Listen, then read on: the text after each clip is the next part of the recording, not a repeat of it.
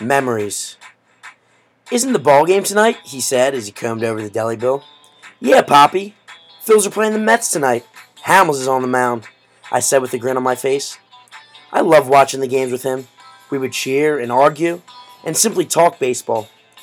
We proceeded to exit the restaurant. Nanny, hold on. I'll get the door for you. I ran around the back of the car, grasped the front passenger drawer handle, and bowed my head to her. Thanks, sweetie, she whispered as I gently closed the gray Lexus door.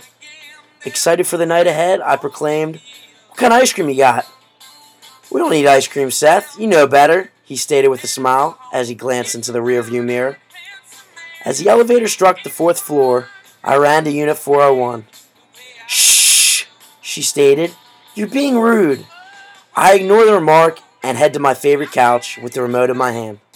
The game starts and we watch with no score for the first 4 innings. Gil, do you want some ice cream? She says as she peeks around the bedroom door. No, Bevy. I'll get my own. Seth wants Rocky Road. He glanced at me as I tried to keep a straight face, holding back the laughter as he read my mind. Ice cream's ready, she proclaims as she walks back through the kitchen toward the bedroom with a cup of ice cream and a napkin. As I sit at the kitchen table, peering over the couch at the TV, I pretend to be more intent on the game than my ice cream, but I'm not fooling anyone. How is it, Seth? Think I should grab a bowl? He gets up and opens the freezer before I can even respond. I finish my bowl, rinse it in the sink, and sit down next to him as we continue on with the Phillies game.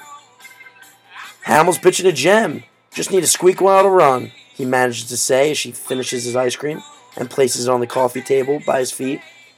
Poppy, I think this is our inning. Utley, Howard, and Burrow are coming up, I state as I recline back in my chair. Crack! The ball flies off of Ryan Howard's bat into straightaway center field. We hear Harry Callis proclaim, This ball is out of here. Home run, Ryan Howard. Whoa, baby. That was a moonshot, eh, kiddo? He said with a smile from ear to ear.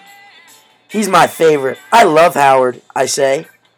The last pitch is thrown and the Phillies come up victorious. He walks me back up to my apartment where my mom is waiting in bed. Good night, Poppy. See you tomorrow, I say with a tired voice. Good night, Seth. Maybe the Phillies can start a winning streak tomorrow. Wouldn't that be something? Yes. Yes, it would. I give him a big hug and shut the door. I'll be seeing him again in old familiar places.